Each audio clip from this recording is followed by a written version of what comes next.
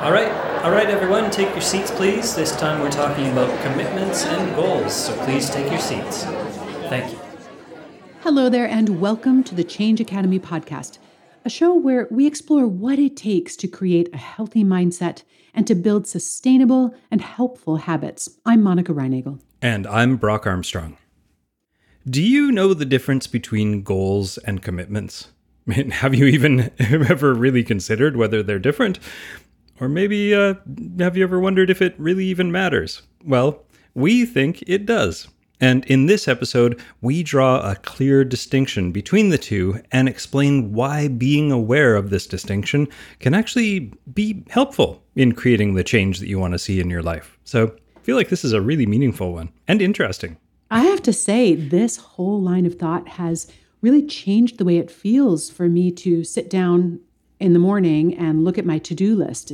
No longer does that just look like a bunch of tasks that I have to tick off to get to the end of my day. I really see those same tasks as a way of really enacting my values and my vision for my life. This is really, not to oversell it, but this has really been pretty transformative for me. So I'm looking forward to sharing it with everyone. We'll convince everybody by the end. Yeah, and this whole thing was kicked off by something that I read in a new book by Tara McMullin. It's called What Works? A Comprehensive Framework to Change the Way We Approach Goal Setting.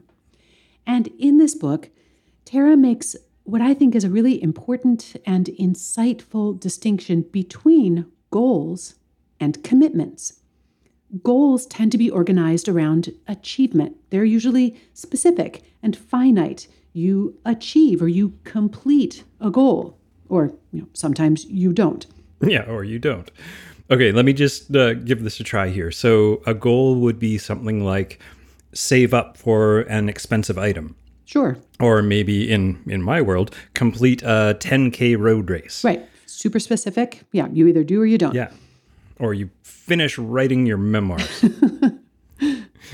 Or, again, being really specific to my life, finally get around to staining that lawn furniture. Oh, I heard that. So those are really concrete and achievable goals that I could complete or not. Right. And setting and pursuing goals is an art. And obviously the subject of many, many previous episodes of this podcast. In order to achieve a goal, you need to be able to break it down into the necessary steps and put them in the correct sequence. You need a plan. You need the resources for tackling those individual steps. And you also need a clear finish line. Like the end needs to be in sight at some point or another. And this doesn't mean that you can't immediately set a new goal as soon as you finish one. And it could even be a very similar goal, or sometimes, like in the case of a race, people often do finish one race and immediately start scheduling another one, that 10K road race idea. But it's important that there is a clear ending and that original goal is actually complete and done with. Yeah, and when we're thinking about goals, I think we also want to be sure that we're setting goals that are meaningful.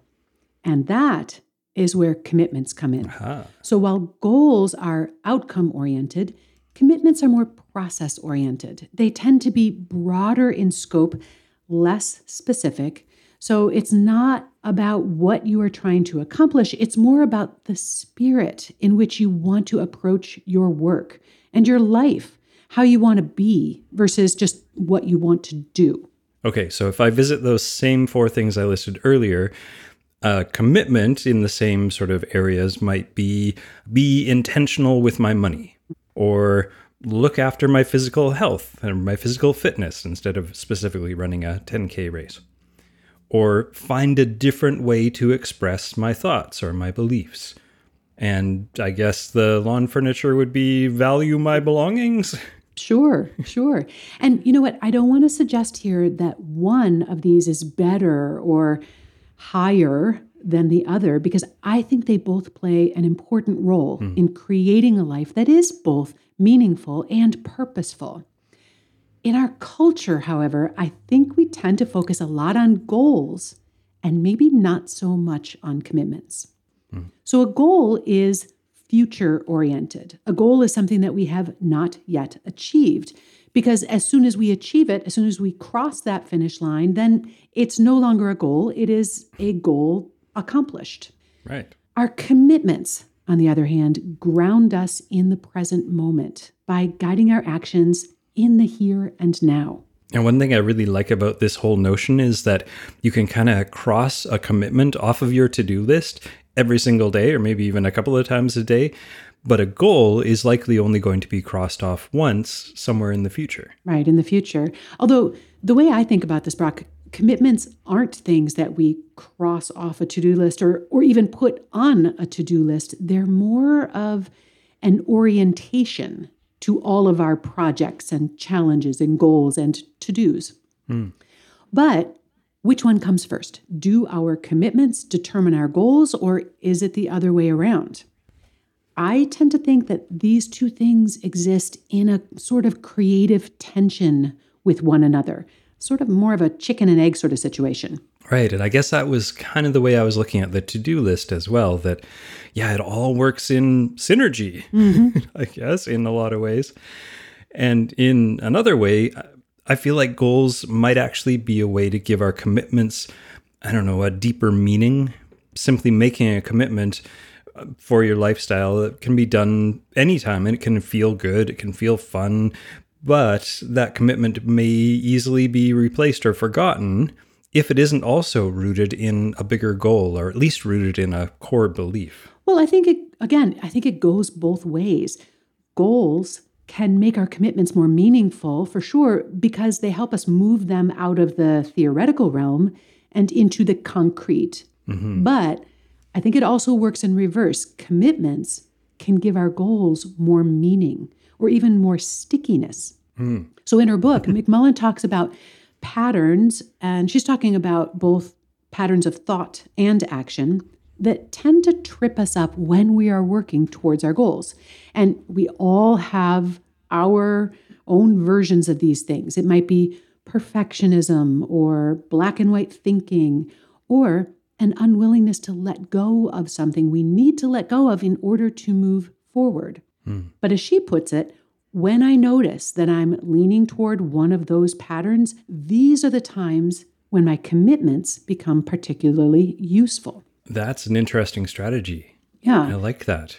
Well, whenever, you know me, I love a metaphor, and here comes one, metaphor alert. Okay, bring it on. Because I feel like these really help me grapple with sort of a conceptual thing, which I think this is a highly conceptual notion that we're discussing here. So here's the metaphor that I came up with. You can think of your commitments like a compass. Now, a compass doesn't choose your destination, and it doesn't even chart your route to that destination. But once you have a destination chosen and you've selected a route, then your compass helps you navigate. And if you decide at some point that you want to change your destination or maybe take a different route, that same compass can help you stick to the new route. Now, you're talking about the Compass app on my phone, right? No, actually, I was visualizing one of those beautiful old-timey watchy things with the arrow. But here's how my metaphor maps onto what we're talking about today. Even if you decide to modify your goal, which would be your destination, or you decide to change your tactics, which would be your route, or maybe you just cross that goal off your list and you move on to a new one, no matter what, your commitments will be just as useful to you. You can use them to chart your path towards the next goal. Right, that makes a lot of sense. Yeah. This whole conversation is actually reminding me of, we had a Way Less office hours session just a few days ago, which is our group coaching session that we do with the people in the Way Less program. And during that office hours, we were talking about how our inner competitive side can actually make it sometimes harder to achieve our goals. Wow. Because it can fuel that whole desire to try to outdo yourself every single day, which of course turns your goal into something you probably will never reach, because you're always extending that goal line just further and further and further, which we kind of identified as being perfectionism by a different name kind of thing. But if you turn your focus to your commitments, then you can celebrate them each time you actually achieve them, or you meet that commitment, or you keep that commitment. and not just be stuck waiting to celebrate or achieve that goal, even if you are pushing it down the field every time you achieve a little bit more. Yeah, I think that's what I mean about commitments, helping us to focus more on the present moment and not only the future destination or achievement. Yes. Yeah. All right, but maybe it would be helpful to give some concrete examples of what commitments might look like. So in my case, I have been thinking about some projects and some goals that I want to accomplish in the coming year in 2023. But having just finished Tara's book, I've also been thinking about commitments that I'd like to make. And here are two that I've been trying out now for a few days, and I'm finding them really useful. The first commitment is enjoy the process. Now, I tend to be pretty goal-oriented, and this commitment is to help me remember to be present and enjoy the actual doing of the work. And for me, often that's as simple as just reminding myself that finishing is not the only thing or the most important thing. Or what I meant earlier about my to-do list, it's about reminding myself that the reason this task is on my calendar today is because it belongs to a project that I wanted to do. And not just because my calendar is making me do it today, right? Just remembering how that fits into those bigger projects.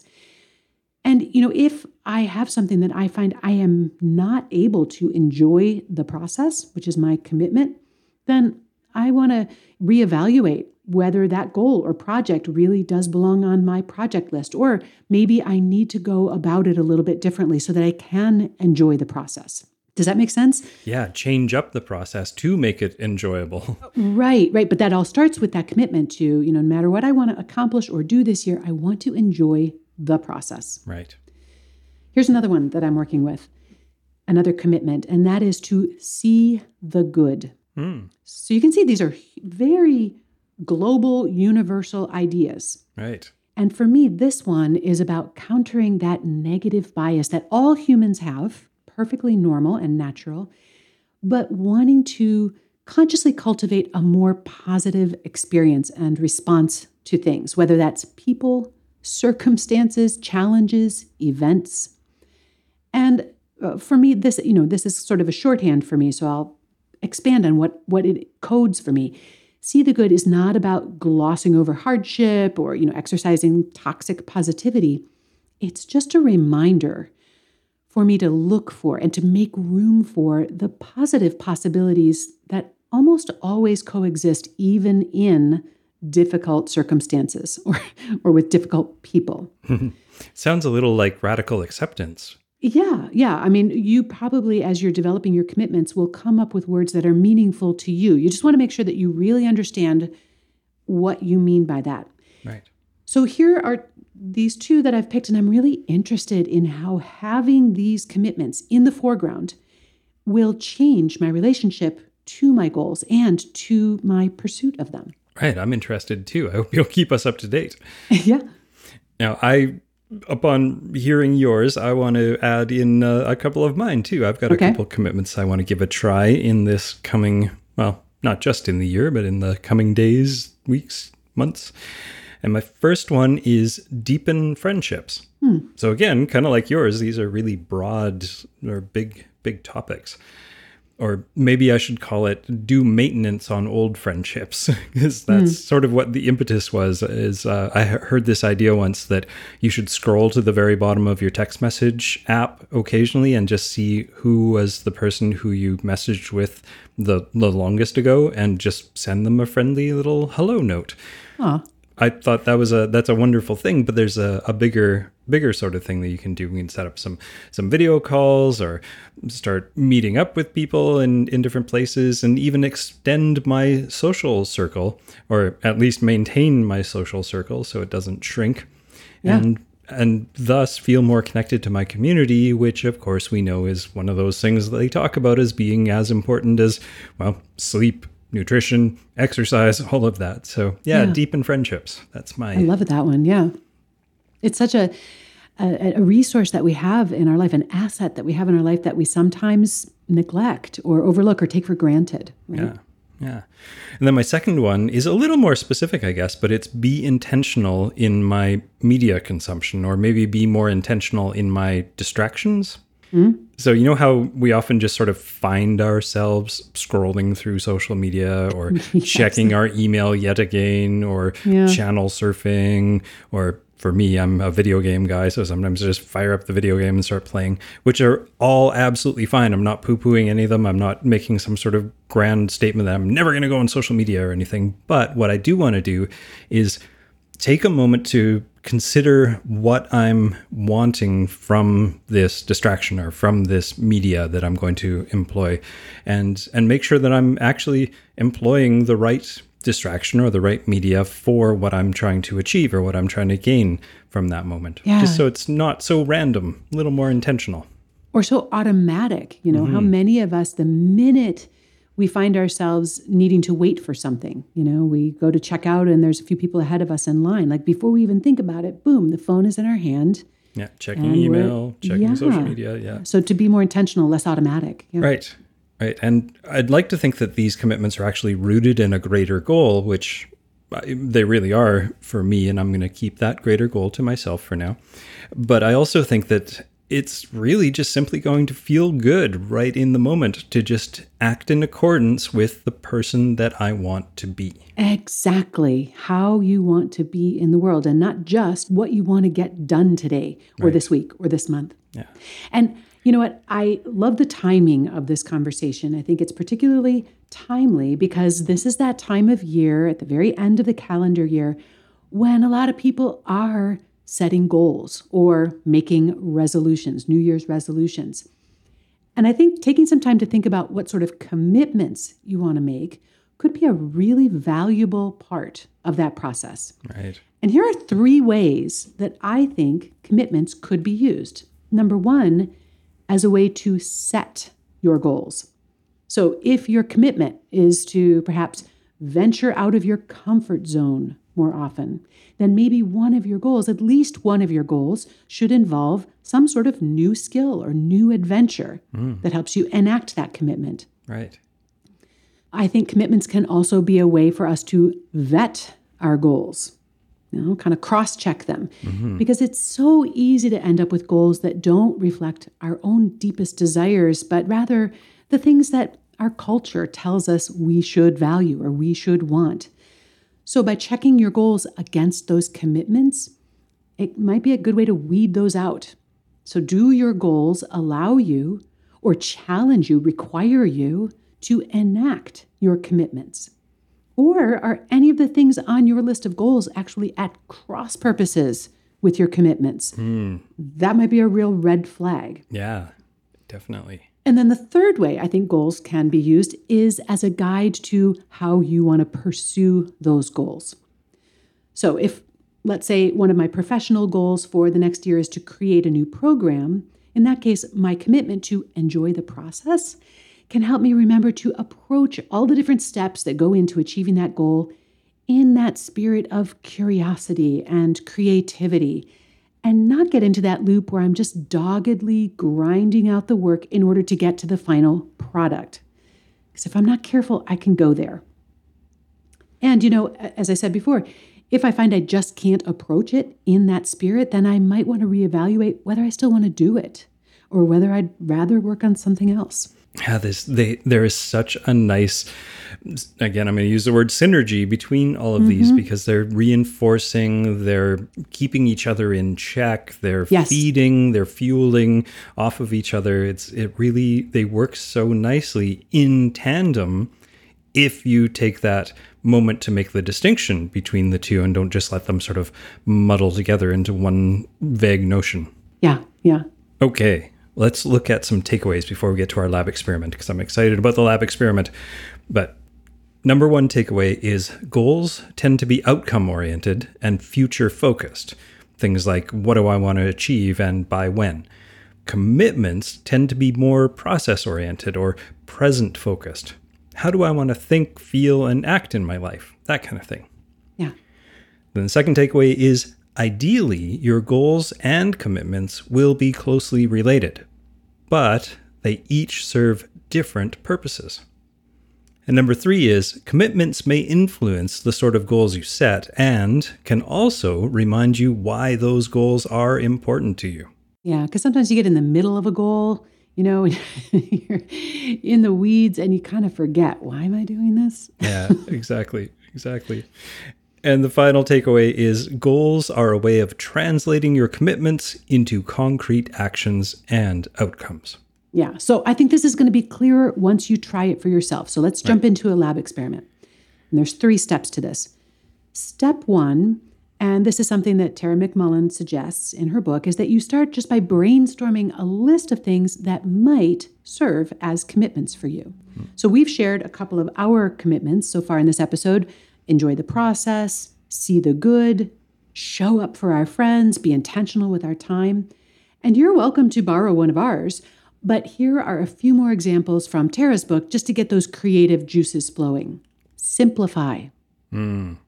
Choose the risk. Embrace uncertainty.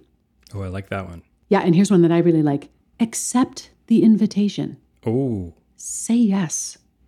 Right, so start by just brainstorming yourself a nice list. And then step 2 is to choose 2 or 3 of those that you want to put front and center. Something that you want to act as guideposts. And I would suggest you might want to do what I'm doing right now. Try them on for size for a couple of weeks. See how they work for you. Because if they don't fit, you can always audition some new ones. But here's a clue that you're on the right track. A good commitment tends to feel both expansive, but also clarifying. Yeah. And then step 3, use those commitments to focus your energy throughout the day or week, to guide your daily decision-making, or as a way to evaluate whether a project or goal is truly in line with your values and your vision. So I hope that you found this exploration of commitments and how they work with our goals as exciting as and inspiring as we did. Yeah, I'm so glad you introduced this idea to me. I hadn't actually looked at it in this way, and it really did change the way I'm going to approach, the year to come. Yeah. And if you're curious about that book, again, the name is What Works? A Comprehensive Framework to Change the Way We Approach Goal Setting, and it's by Tara McMullin. Thanks, Tara. We'll be back soon. Take care.